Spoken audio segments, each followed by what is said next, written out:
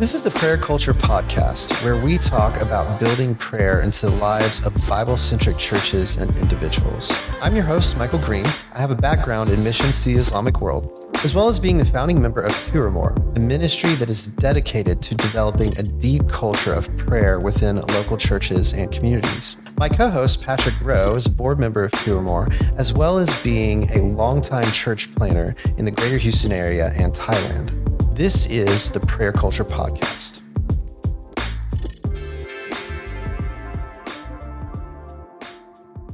As a reminder, the Prayer Culture Podcast is a ministry of Turamore, which is a crowd-funded ministry. So if you enjoy this content, please check out our website and giving page listed in the description. Also, when you have a second, hit the like and subscribe button. Oi. I'm hungry already. So the first question, obviously fasting in different forms from different various things has become a pretty popular idea in religious circles. And so my question for you, Patrick, is fasting a food thing or can it include other things? Yeah, you're right that this is an important question, because anytime fasting comes up, there's always the follow-up question well, what are you fasting from? And so that gets at the question of, well, is it a food thing? Is it only a food thing?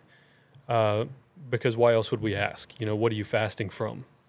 Just Twinkies? Or what? If it's not just a food thing, then there could be all kinds of things. Fasting from social media, fasting from movies or secular music, or I don't know, whatever, fill in the blank with whatever it is, So I think the short answer, the question is fasting a food thing? In other words, is that the one thing to fast from? Well, biblically speaking, yes. That's what biblical fasting is. It's not eating food for a period of time, mostly a determined period of time. Not always. Sometimes it's like fast until, But yeah, it's a food thing. So just to speak to the issue a little bit, I'm not sure how we got to the point where fasting's not just a food thing. It's not just about not eating while you pray or seek the Lord. But I would guess it's because we really love to eat. If I just had to be Sherlock Holmes and try to understand why do we want to fast from anything other than food? It's because we love food. Sure. Fasting from food is harder than fasting from social media, It depends on who you are, Patrick. Well, you may be right. You might be right. But then again, I don't have TikTok. So I don't know how addicting it can be, but I know how good a chicken fried steak is. I'm a Texas I will say, Patrick, I think the idea came from fasting is sacrifice. It's like sacrificing something. And so Sure. I'm sacrificing something. But maybe the heart of the issue is in the Bible, talks about fasting being food. Mm-hmm. They're not sacrificing something that you really probably should be getting rid of anyway, or that's like an idol. No, you really nailed it. Food is like, you have to live on this, Right, It's exactly. not, you can have, gluttony, but food is, I need to live. We need it. And so I'm not even going to eat healthy things for my body. I'm going to release that to just depend on the Lord. Right. So the expression of dependence is much greater when you're talking about food, because that is something I need to live. Yeah. Now, the Lord was gracious. He didn't make fasting about water because, he wants us to keep drinking water. And if anybody's listening to this and going, oh, don't put anything in your mouth, no, you should drink water. But fasting from food expresses dependence at a higher level than fasting from social media, fasting from fill in the blank hobby or whatever, you know. Which are things we encourage. We do encourage, right? Encourage what? Eliminating things or taking breaks from things if we feel like we have become addicted to them. Absolutely. So, for instance, about 2 years ago, I began a lifelong permanent fast from social media. I just got off. It's like, this isn't helping me at all, you know? It doesn't. So you could say I'm fasting from that, but really I was just repenting of it. Yeah. It just took up too much of my time. That's good. It wasn't helping me know Jesus or follow Jesus. It didn't. I know the old, age-old thing of like, but then how do you connect with people? You don't know what's going on in their lives. It can actually be a ministry How do you tool. post this podcast on, get people to hear this podcast? Yeah, right. Well, if they're on there anyway. But I feel like the benefits of it were far outweighed by the negative impact to my relationship with the Lord, my relationship with people. So I just got off. Just get off of it. Just get off, I don't feel like I'm fasting. I felt like I just got rid of something unhelpful in my life. Great. Okay. I like that distinction. That's very helpful. Thanks for liking it. Yeah. So biblically, and this is important to us. We want to be above all things in agreement with God. That's what we really want. So the Bible is always telling us what God loves, what he wants, what he expects, all these things. So if we want to agree with God, the first place to go is the scriptures. And in the scriptures, fasting is about not eating food. So I just feel like, if somebody said hey, we're doing a church-wide fast, I'm not going to watch TV all week long, I'd be like, praise God. I'm glad you're not going to spend the time doing that. I would probably encourage them to also add to it some kind of skip lunch during the day or something like that, so there's some kind of focused, I'm not going to eat food. I'm going to spiritually feast on the Lord and depend on him and not listen to my flesh. I'm going to deny my flesh in this way. I would encourage them to add that, but I wouldn't tell them, stop fasting from TV. I'd tell them, why don't you just make that a habit? So yeah, but food thing primarily. I think we should view it as a food thing. As a food thing. Awesome. Great. Cool. So really then the question comes, well, why should we? Like, what does it accomplish to fast? And so there are several things that it accomplishes. And so I just want to talk about one, and then I'm going to ping it back to you, Patrick. But the first and foremost, I think, and this is something we often miss, the ending of the gospel is yet to come. That is the return of Jesus, right? The end of the story is yet to come. And everything in our walk with God and in our life should be, I want Jesus' physical presence back so badly. Amen. Yeah. How do we get that? And so in Luke 5, I actually believe Jesus makes fasting about that. Okay, so here's what he says in Luke 5:33. And they said to him, the disciples of John fast often and offer prayers, and so do the disciples of the Pharisees. But yours eat and drink. And Jesus said to them, can you make the wedding guests fast while the bridegroom is with them? The days will come when the bridegroom is taken away from them, and then they will fast in those days. Okay, Jesus is the bridegroom very clearly, right? And when he's taken away, he ascends to heaven, they will fast. And so we see the disciples fasting and everything. And so the fasting is, okay, the bridegroom's gone now. I want him back. Yeah. It's like if I was a bride and my husband was gone, like physically gone, I would yearn for him to come back. Right. I would just be so desperate for it. Right. So fasting is a cry for the bridegroom to come back to us, the physical presence of Jesus to come back. And so that, I think, is an overarching, like just so important thing we miss often.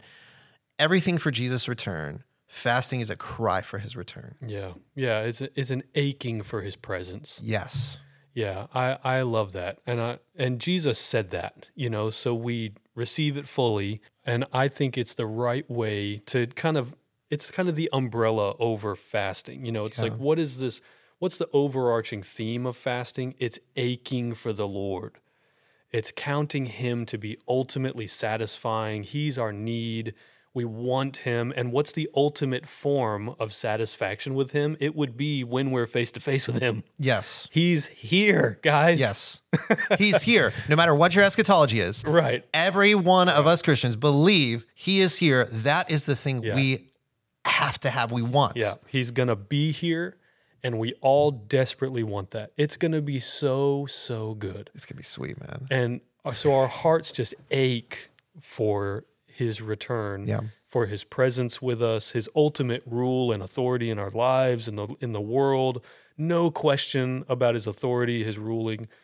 That's what we want. And so if you make fasting about this aching in you, as Jesus did, this aching for his presence, well, when he was with them, there's no need, there's no ache. There he is. I'm looking at him. I'm listening to him, I'm at his feet. And when he goes away, the ache returns. And so there's this aching in all the church throughout the entire church age, this yearning, this pining for his return. Why would we fast? We won't fast when he's back. Come on. That's right. We're having a feast. Yeah, we're feasting. Yeah. We're just enjoying. We're just reveling in his presence, enjoying It's his the presence. wedding feast of the Lamb. That's what it is. Right. He ends all fasting when he returns. Appropriately. It's easy to see why. So there's that value, but there are other reasons for fasting in the Bible. Yeah, sure. Yeah, and there's a lot of examples. So if you just look at fasting throughout the scriptures, you don't see there's only one reason to fast. Jesus makes it ultimately about his presence in the world and his rule, as we've said, and that's what our hearts ache for. But here in the meantime, we know that the Lord can intervene in this world, even without returning to it physically. He can intervene, and he wants to, he desires to, and so our hearts yearn for that too. So you see, throughout the scriptures, you see plenty of examples. You can go to 2 Samuel 12. David fasts for a week to seek grace from God for his child's life. His child is dying, and he won't eat. He won't even let people pick him off the ground. He's just so yearning and aching for God to intervene in this way to save his child's life. 2 Chronicles 20, King Jehoshaphat proclaims a fast to seek help from the Lord against these enemies that have surrounded them. He says the famous prayer, "We have no power against this great army. We don't know what to do. Our eyes are on you." And he tells all Israel, we are not eating. We're coming to the Lord, seeking his help from this army that's surrounding us. Ezra, chapter 8 of Ezra, he proclaims a fast to seek the Lord for a safe journey, going back to Israel. Nehemiah, later on, he fasts for days. That's what he says. He fasts for days in repentance for himself and for Israel, on behalf of the nation even, not just himself, but on behalf of the nation. He's fasting in repentance. Then there's plenty of other examples, but fast forward to the New Testament. We'll get to Jesus, but even after Jesus has left and the church, fasting is a regular part of what they do.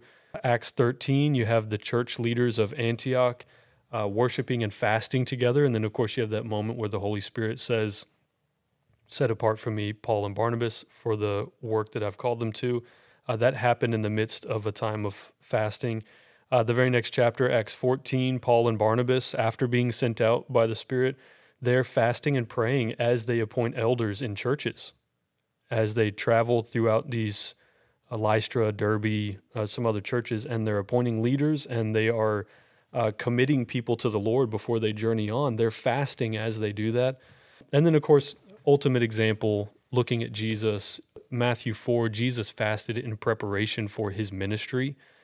He was tempted by Satan, and he didn't eat for 40 days during his preparation, and he left that time filled with such power from the Spirit to accomplish his ministry. And then Matthew 6, he teaches on fasting, and he doesn't quote Isaiah 58, but there's such a correlation, and I'll get to Isaiah 58. But in Matthew 6, Jesus' main point about fasting, he assumes that fasting will happen, but his main point is that it would be sincere. He wants the fasting to be sincere. Don't disfigure your face and go about moaning and groaning to try to make sure everybody sees that you're fasting. He wants it to be done in secret. He wants it to be a hidden thing that's between you and the Lord. And so he really emphasizes the sincerity of fasting. And it reminds you of Isaiah 58. The Lord was speaking to Israel, and they're saying, why don't you listen to us when we fast? You're supposed to hear us when we fast in some special way. And he says, well, I don't listen because it's not sincere. When you fast, you do it as a ritual, but you're mistreating your servants. You're stealing from the poor. You're abusing people in the midst of your fast. It's not even sincere. You're not even looking to me, trusting me, obeying me, listening to me. You're just doing it as a ritual. But if you would do it out of sincerity, out of desire, out of hope in the Lord, I would listen. So just exactly what Jesus was saying. It's like fasting has to be this from the heart, aching, yearning for the intervention of God, for the presence and the power of God. That's why we fast. And what we're saying when we don't eat is, I need you more than food. I know I need food to keep my body alive, but if I don't have you, my soul is dead. Yeah. I have to have you. You must intervene in this or we will perish. And that's the kind of aching and sincerity that fasting is really about. What do you think in our modern day insincere fasting could look like? I mean, just off the top of your head, it's like when the church declares a fast and your heart's not really in it. You're just like, well, I guess we're all doing this and somebody's going to ask me. So peer pressure. Yeah, peer pressure, like if we're all supposed to do this and I want to make sure I don't look bad, so I pick something to fast from. I'm like, I'm going to fast from hot dogs, just say, oh yeah, I'm so fasting. I can say, yeah. Yeah, just so you can say. Oh, okay, that's good, yeah. I would say that's probably I think I've probably done that before. I have. Yeah. Yeah. It's like, and even not eating completely for days on end and not even really knowing what you're doing, not even having something in your heart that you're pleading with God for. Sure. There's not even an ache in your heart. It's just like, I think I'm supposed to do this. And so you just do it. Everybody's doing it. And there's something to be said for obedience, even though you don't understand. Yeah. And trying to that. get there. Like you start without understanding, but go, you know what, God, I am. That I would say is sincerity. It's like, that is hey, sincere, yeah. I don't know. Everybody's doing this and I think it's a good thing to do. So let me try. Right. I have this tendency to just get hangry and I really struggle to get my thoughts focused on God. And I'm just like hangry. And I'm Snickers. And I'm trying to like fill the gap with, whatever else. So I'm distracted from the fact that I'm just hangry and hungry. Yeah. And so it's kind of like, that's where I struggle a lot. And, Right. I want the Lord to help me be more sincere. Right. And so here's what I would say. This is and I'll share my experience. Yeah. And I'm not saying this is from the Lord. I don't mean this to be binding on anyone's conscience. I'm not trying to create some new tradition in the church or anything like that. Okay. No doctrine here, but my experience has been in fasting, the first day feels like, well, yeah, I'm hungry and I would really love to eat, but I'm motivated, Then there's day 2, and day 2 is just absolutely brutal. You start questioning, is this really even... No, that's a real physical thing. Like Yeah. I've talked to people who fast regularly and it's like, Right. it's a real 2 and like 3, I think, are like your body Yeah. is doing weird stuff. Yeah. And it's because it's aching. Yeah. Your flesh is just crying out for food that it needs, But in that period right there, I think, and again, I'm not trying to make anybody feel bad for anything like. Sometimes I'll fast through one meal, Yeah. and just devote that time to the Lord, and you kind of feel hungry, but it's like, I know I'm going to eat later. But when you've decided to do a more long-term fast, if you're just fasting for like 2 days or something like that, I've noticed that I'm so distracted. It's like the first 2 songs in a worship set. Yeah. You know what I'm saying? I really mean it. It's like the first 2 songs where you're just trying to get your mind to slow down and really focus on the Lord and stop thinking about all the things swirling around and just be with the Lord, be in his presence, really interacting with him and loving him. And then you get to that 3rd song or that 4th song and you just find this amazing place where your spirit is so awake and your mind is calmed down and you start finding that you're able to hear from the Lord. You're learning as you love him and worship him. But if you were to just stop early because it felt like, well, this isn't working, then you miss out on what could happen if you persevered. So whether it's a day or 2 days or whatever, the time period isn't important, but I would give the encouragement of, if you find every time I try to fast, it feels like useless because I'm so distracted and I'm just hangry and I actually am a worse person. I'm supposed to be all holy because I'm fasting, and I'm actually a worse person. I'm like angry, and this kind of stuff. Push through. Yeah. Ask the Lord for endurance to push through and see what really could feel like a green pasture, some still waters that he's led you beside, where you've come to the place where you've said no to your flesh, and your flesh has submitted, and you're really walking by the Spirit in a powerful way. So the encouragement off the cuff is persevere. Maybe set aside some time where you just decide, I'm going to persevere through the irritability and that kind of stuff and see what the Lord might do. Yeah. I hope that comes across in a way that doesn't sound like knocking anybody who only fasts for a certain amount of time. I'm not saying if you don't do a week, you didn't do it. We're not trying to do that. Sure. And that really ushers us into our next question, which is practically fasting in our fast-paced society. You need to plan yourself. First, know your health. Don't just do it. It can have very negative effects on your body if you have certain conditions or you're not. Just be knowledgeable about these things and don't just go, I'm going to fast for 2 weeks, and not eat anything, because you can get very violently ill and in a damaging way. So just make sure you're making wise health decisions for your body and do fast that makes sense for you. And that's not a cop-out. That's not a cop-out. No, your body is the temple of the Holy Spirit. Yeah. And we're called to care for these bodies and be wise with these bodies and steward them well. So if if I don't eat for however long period of time, I have a condition or I have an illness, a disease or something like this, that's going to be a big problem, and I'm going to really harm my body. I'm not just going to be hungry and lose some weight and whatever. I'm going to harm myself. Then I would say really seek some counsel and some advice about how you can fast in a way that's not going to harm your body in some way, Yeah, and even if you're a very fit person, let's say you don't have any specific health issues, you do need to train your body. So my tendency is hey, I'm going to eat all the junk food the night before. And when I'm done, I'm going to eat whatever junk food I want to. Right. I mean, I've heard a story where somebody literally died from fasting too long and then eating junk food. Yeah. Wow. Too much junk food at the end of it. So you really have to stair step your body, prepare it, especially the longer kind of fast you're going to do. Right. So yeah. So you're saying don't go from, I'm just living my normal life where I just eat as I would, and then suddenly somebody says we should fast, and you go, yeah, okay, I won't eat anything for 40 days because I want to be like Jesus. Yeah. And it's well, I appreciate the zeal. Yeah. But you might want to, seek some counsel and be more, the Lord will understand. And, it's probably fine to have pizza night before you're doing a 1-day fast. But if you're if you're going to do a longer term one, you really have to prepare your body for it.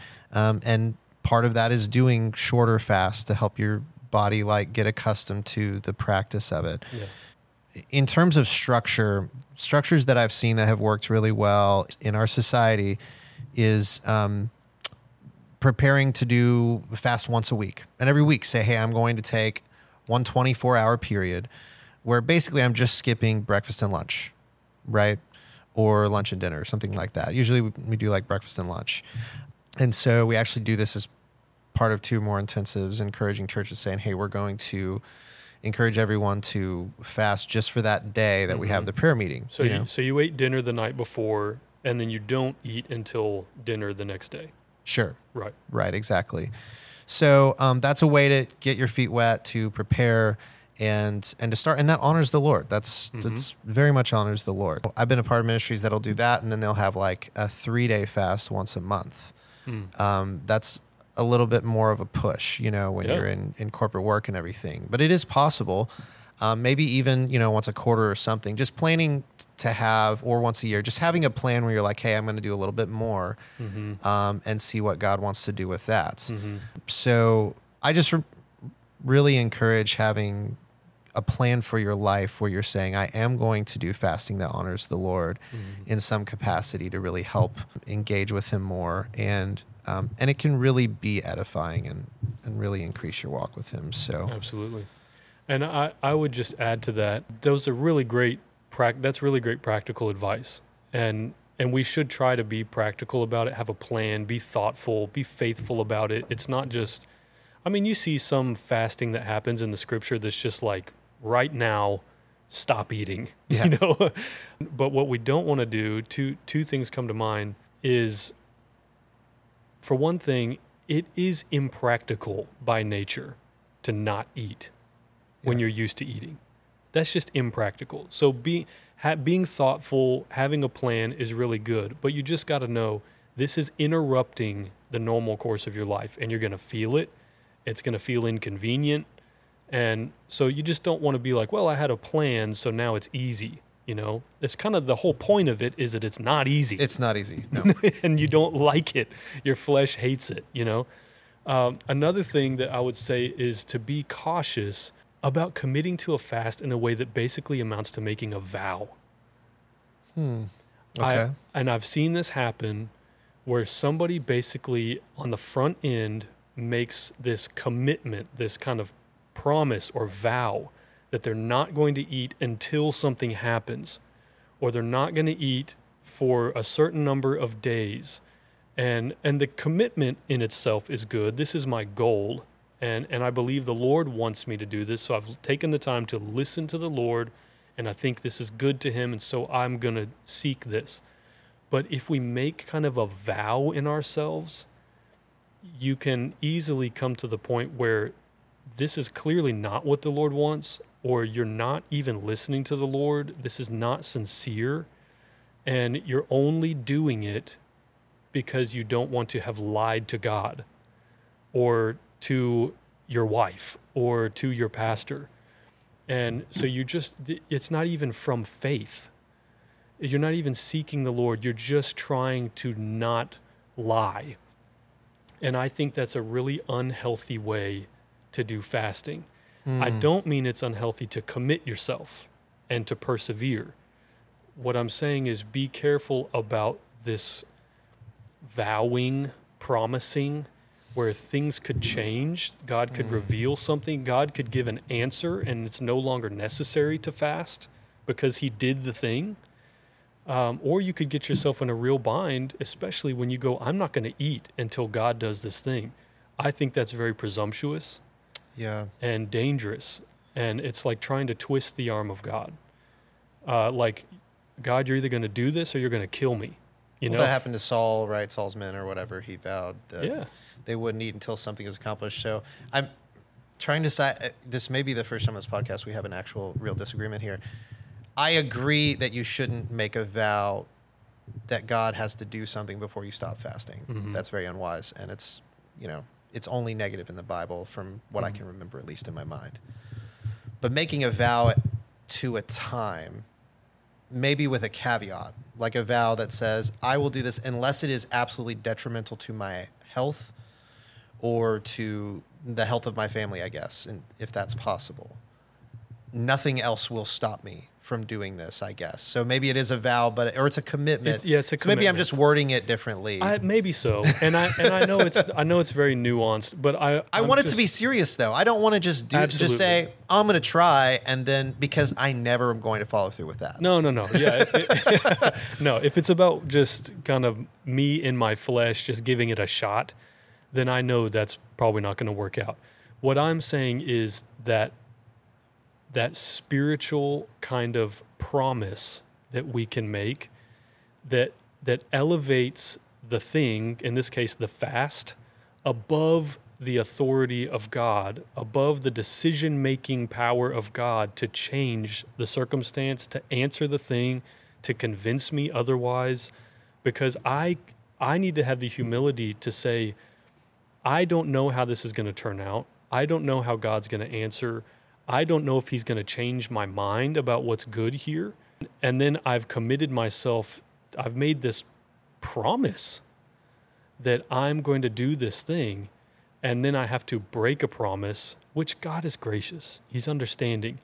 But I just know that in the supernatural world, we need to be very careful about making these vows that are not in submission to the ultimate authority of God to decide.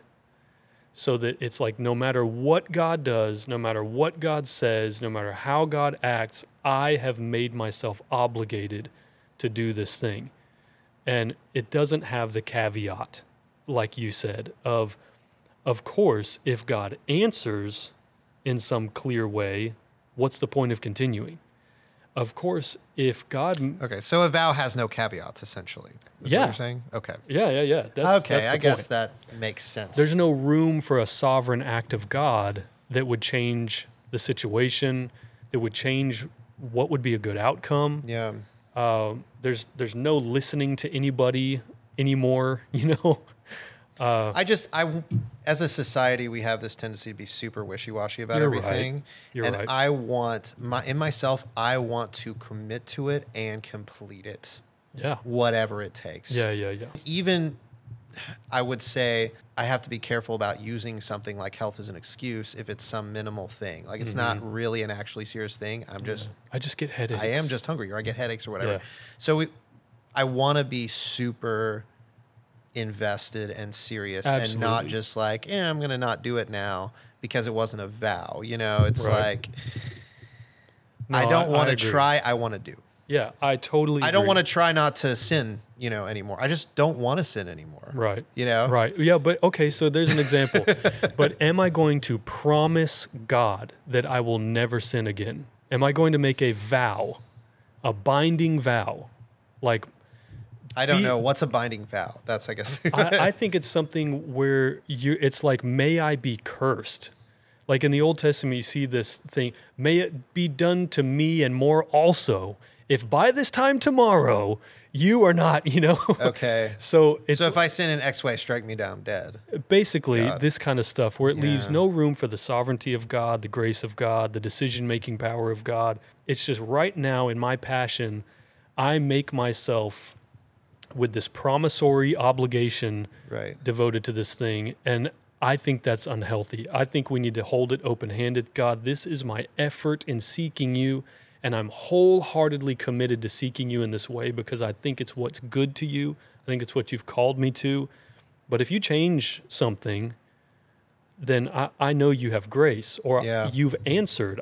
Then I change my mind. I agree with you. The fast is over. And I'm an imperfect person. Yeah. So it's the vow is like, hey, I'm perfectly going to execute X, Y, Z. Exactly. or Just kill the me. same way you wouldn't say, I hereby vow that I will never sin again.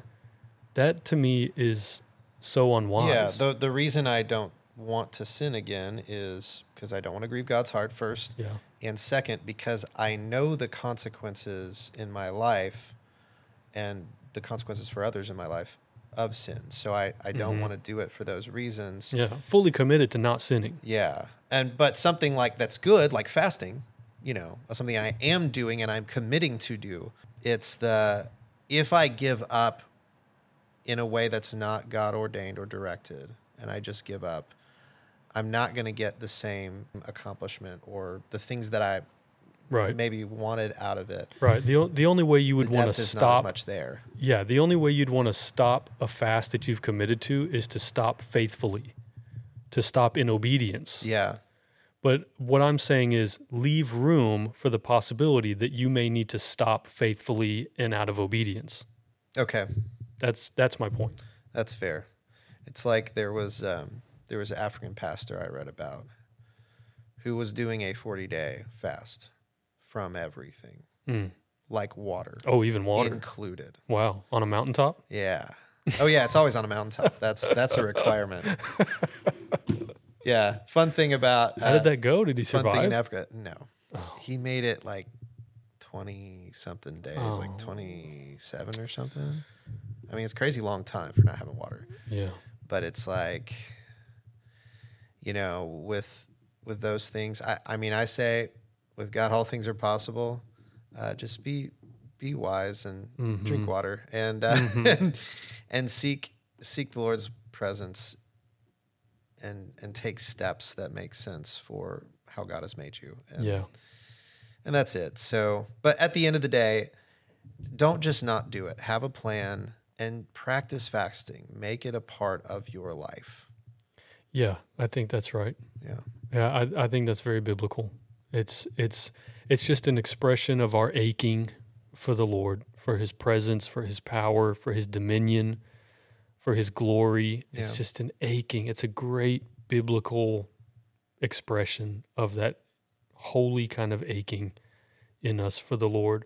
And so making a practice of it, being thoughtful and faithful and patient, listening to the Lord about what that looks like for you, I think is really good. And you don't need to, as you said, try to shoot out of the gate and be Moses or Jesus in the wilderness, have the humility of trying to grow in it, just the way we try to grow in anything. We want to grow in it. And there may be some exceptional times, people, that the Lord is doing something unusual. But I would say, on the whole, regularly, in the regular life of the church, we should all try to make a thoughtful plan for how we seek the Lord in fasting. Absolutely. Love it. Well, we will catch you next time.